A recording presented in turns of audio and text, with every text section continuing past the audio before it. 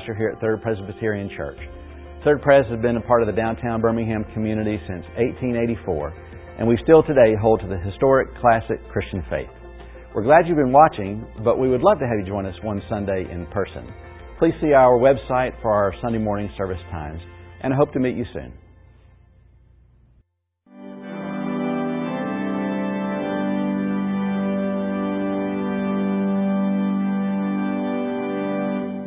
Amen. Please remain standing for the reading of God's Word this morning, which comes from Romans chapter 6.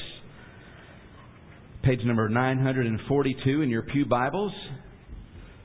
And while you're turning there, the children at this time are free to be dismissed for the children's Bible lesson. Romans chapter 6. Be reading this morning verses 1 through 14. Sermon number 27 in this series, working our way through the book of Romans. Hear the word of the Lord. What shall we say then? Are we to continue in sin that grace may abound? By no means. How can we who died to sin still live in it? Do you not know that all of us who have been baptized into Christ Jesus were baptized into His death? We were buried, therefore, with Him by baptism into death, in order that just as Christ was raised from the dead by the glory of the Father, we too might walk in newness of life. For if we have been united with Him in a death like His, we shall certainly be united with Him in a resurrection like His. We know that our old self was crucified with Him in order that the body of sin might be brought to nothing, so that we would no longer be enslaved to sin. For one who has died has been set free from sin. Now, if we have died with Christ, we believe that we will also live with Him. And we know that Christ, being raised from the dead, will never die again. Death no longer has dominion over Him. For the death that He died to sin once for all. But the life He lives to God. So you also must consider yourselves dead to sin and alive to God in Christ Jesus. Let not sin therefore reign in your mortal body, to make you obey its passions. Do not present your members to sin as instruments for unrighteousness, but present yourselves to God as those who have been brought from death to life, and your members to God as instruments for righteousness. For sin will have no dominion over you, since you are not under law, but under grace. This is God's Word. Thanks be to God. Lord, please open our eyes now that we might behold wonderful things from this your Word. We pray through Jesus. Amen. You may be seated.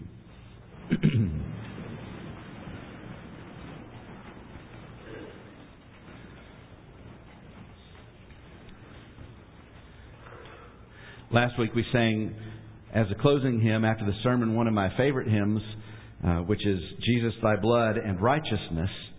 And we sang it because it fit with the sermon where I was speaking about imputation and federal headship.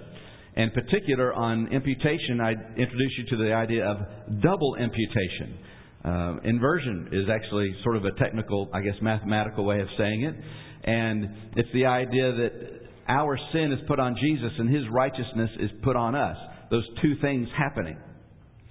Well, this week, we've also got sort of a double way of looking at salvation that we have through Christ. There are two things to note. Sin makes us all guilty.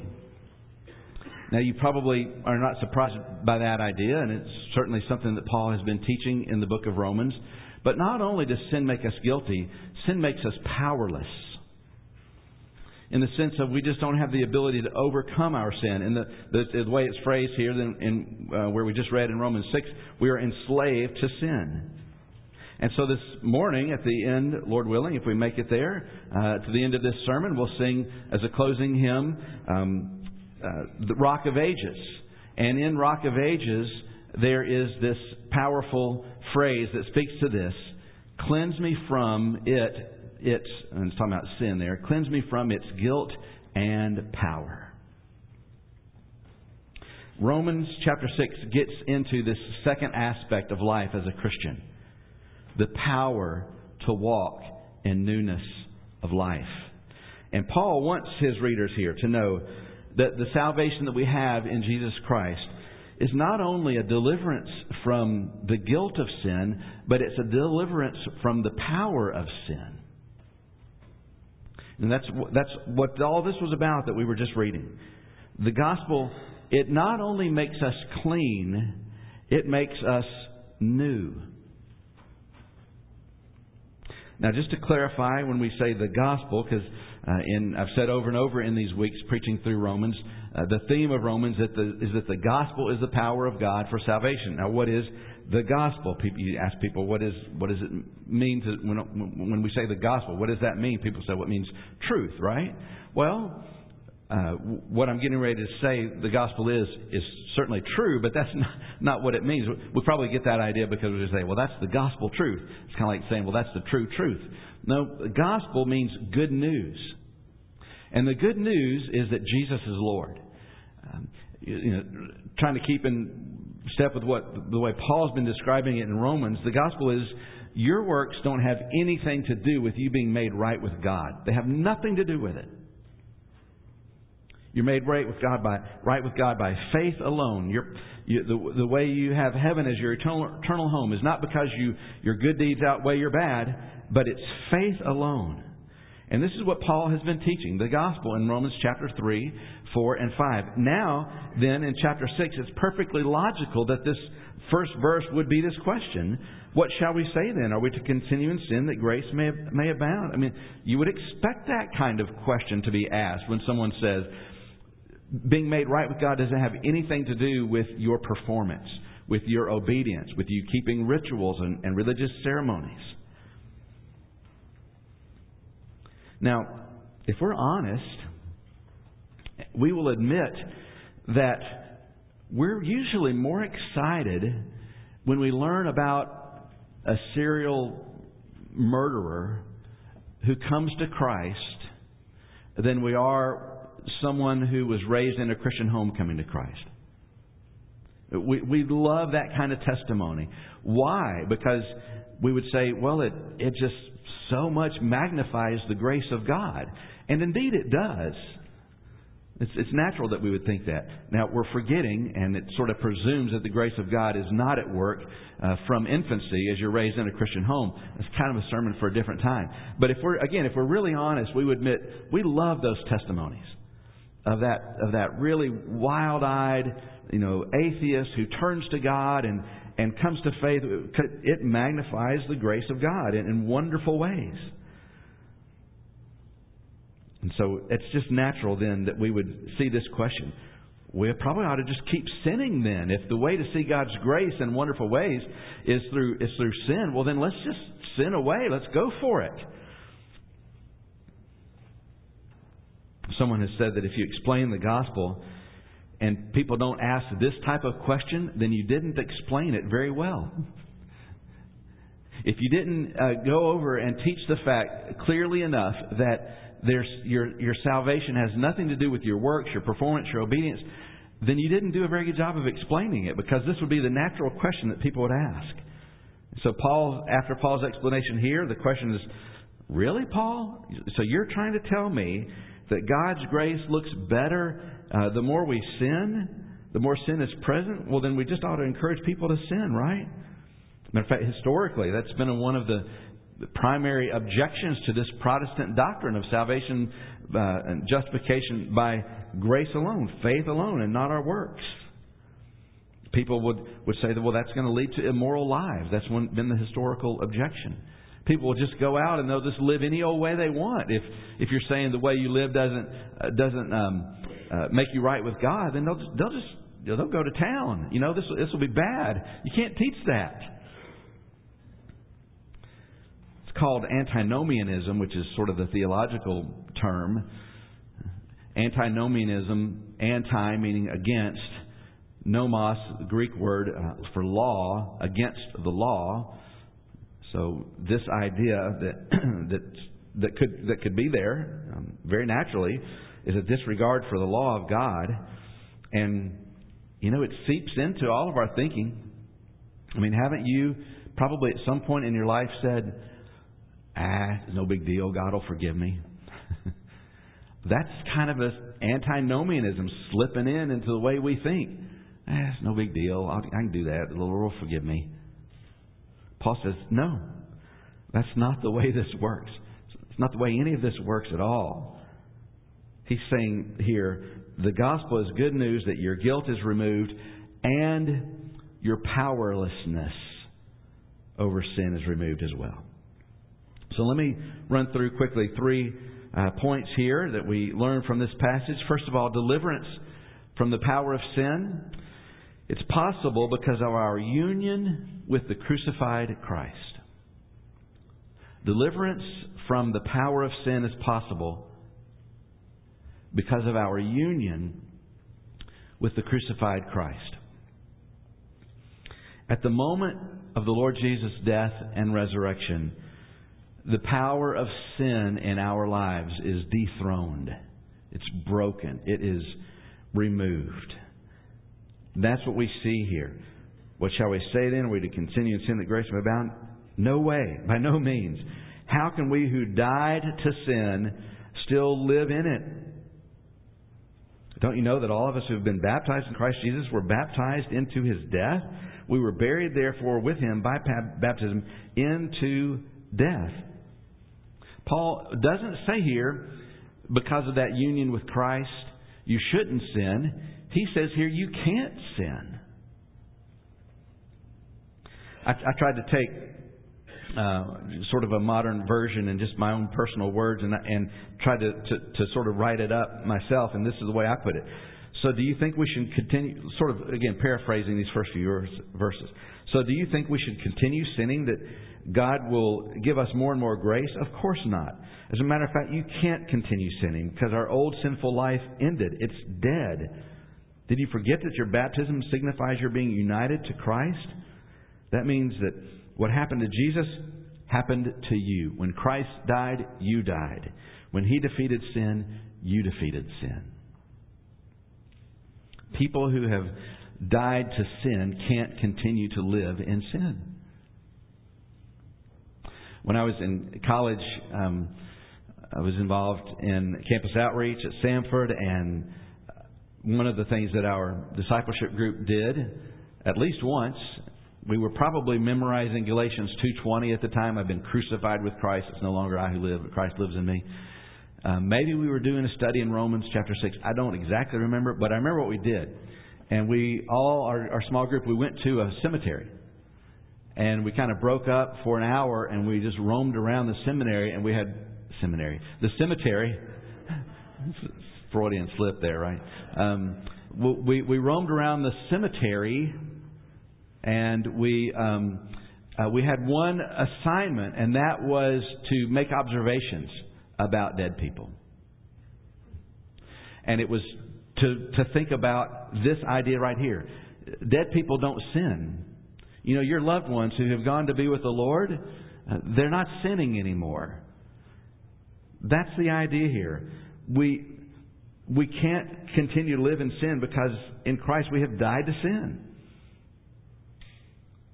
Why can't people who have died to sin continue to live in sin? Because of another theological topic called regeneration. I thought about it this morning about 7 o'clock when I was just reading through my notes real quick. And it's like, all right, I should have spent more time talking about regeneration. But that's what this is right here. This passage is under a theological concept called regeneration, which means when you become a Christian, you come to Christ, you get a new nature. You get a new power. And you even hear it in that word, regeneration. You know, when a tornado comes through, or you live on the Gulf Coast and the hurricane hits, what do you hope you have at your house?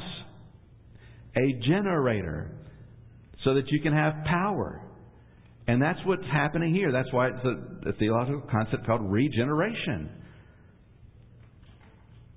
New spirit, new power, new nature. The way John says it in 1 John chapter 3, verse 9, no one born of God makes a practice of sinning, for God's seed abides in him, and he cannot keep on sinning because he has been born of God. Born of God. Then a lifestyle, a pattern of sin is dethroned. It's no longer what rules in your life. Yes, Christians still sin,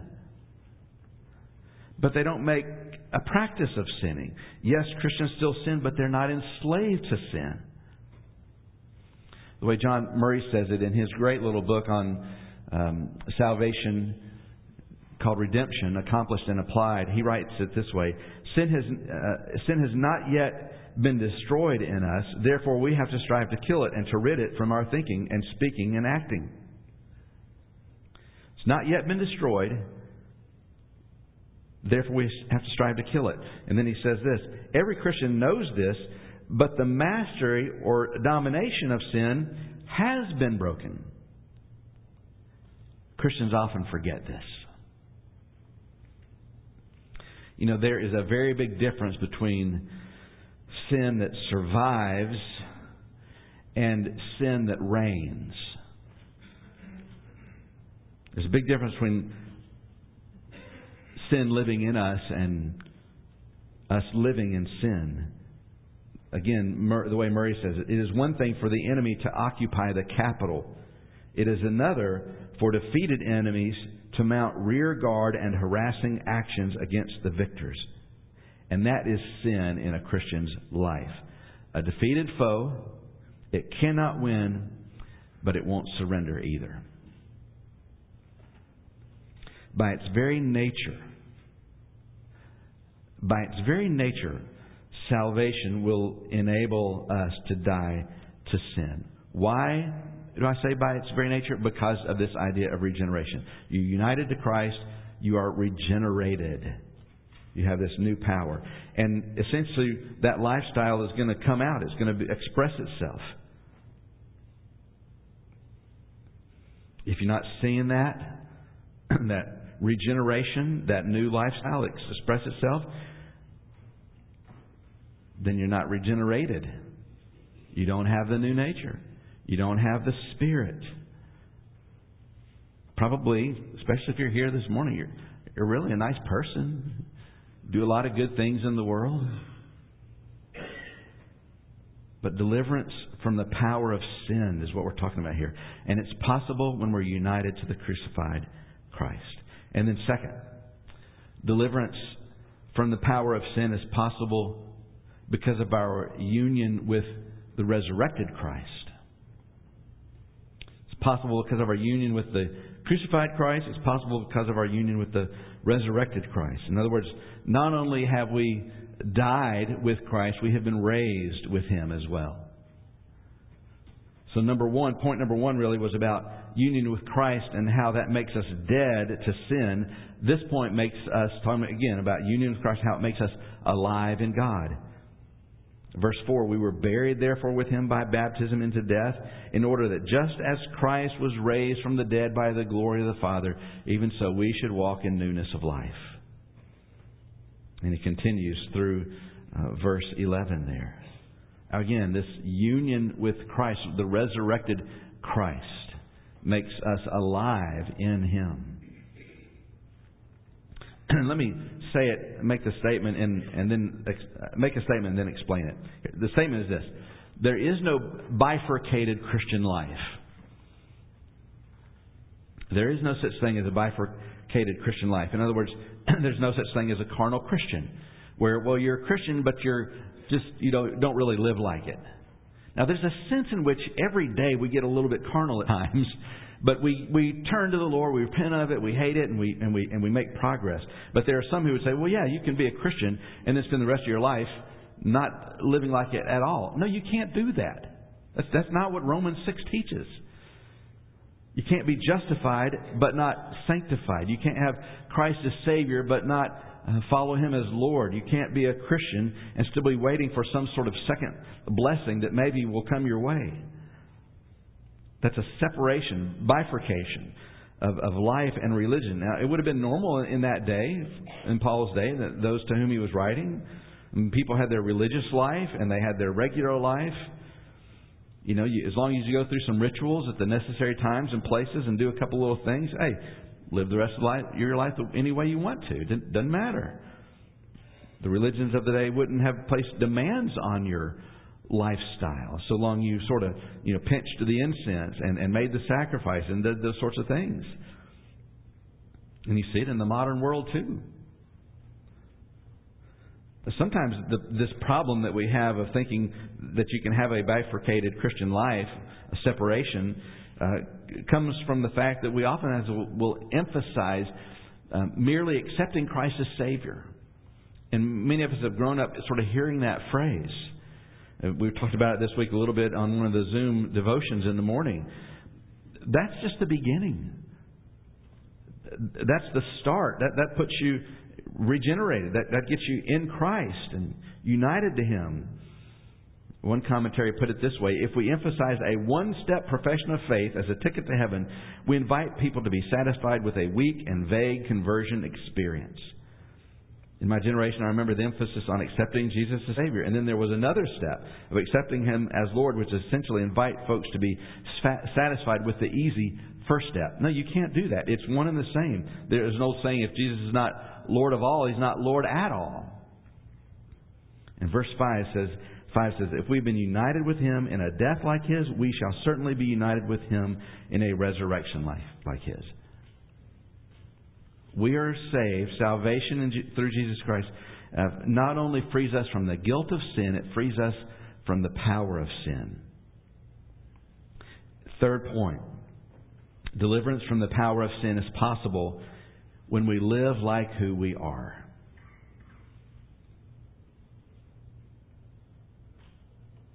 It's possible when we live like who we are. In other words, how can this newness of life really change our behaviors, really change our lives? Verses 12, 13, and 14 speak to that. Let not sin therefore reign in your mortal body to make you obey its passions. Do not present your members to sin as instruments for unrighteousness, but present yourselves to God as those who have been brought from death to life. And your members, present them to God as instruments for righteousness. For sin will not have dominion over you, since you are not under law, but under grace. In these verses, what you see is an interplay between what sometimes we refer to as the indicatives and the imperatives. An indicative is a statement, a sentence, or teaching from Scripture that gives you an indication. It's an indicative. It teaches you. It indicates who you are. The imperative tells you what to do. And so you see a sort of interplay here. Verse 11 is a very good example of that. So you also must consider yourselves dead to sin and alive to God in Christ Jesus. And then verse 12, therefore don't let it reign in your mortal body. We're commanded to behave as people who have been made new in Christ.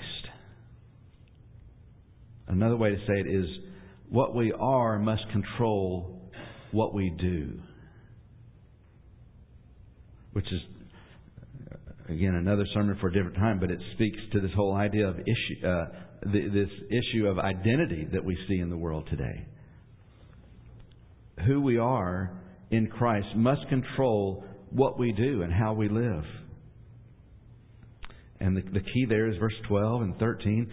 Let not sin therefore reign in your mortal body, to make you obey its passions.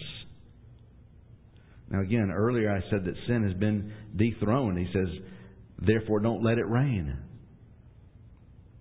Who you are must control what we do and how we live. Christians are united to Christ in His death, in His resurrection.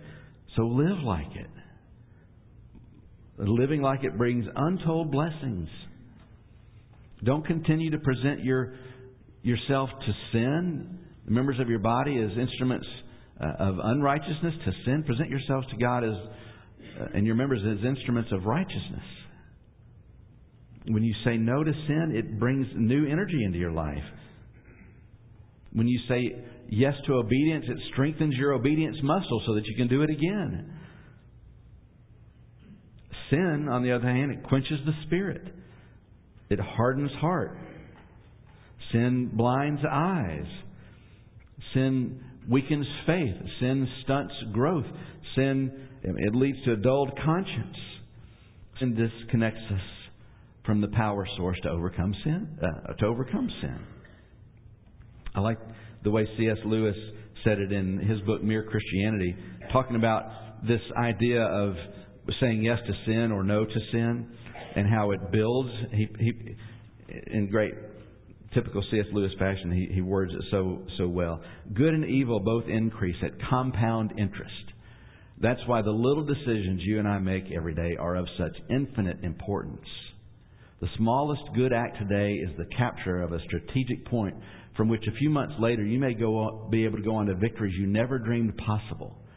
The slightest indulgence in lust or anger today is the loss of a bridge or a ridgehead from which the enemy may launch an attack otherwise impossible. Don't let sin reign in your bodies. It's been dethroned. Don't let it get back on the throne. Put it to death. What we are must control what we do. And if you're in Christ, you are dead to sin. You have been given new life in Christ. You've been raised to life. That's the salvation that is in Jesus Christ. Deliverance from guilt, the guilt of sin, and deliverance from its power as well. Thanks be to God. Let us pray. Heavenly Father, I pray that you would enable us to understand this double cure that we have in our union with Christ. Deliverance from the guilt of sin and deliverance from the power of sin as well. And, O Lord, I pray that you would enable us to present ourselves to you as those who have been brought from death to life, and our members to you as instruments of righteousness. O God, empower us, fill us, help us to this end, we pray, through Jesus. Amen.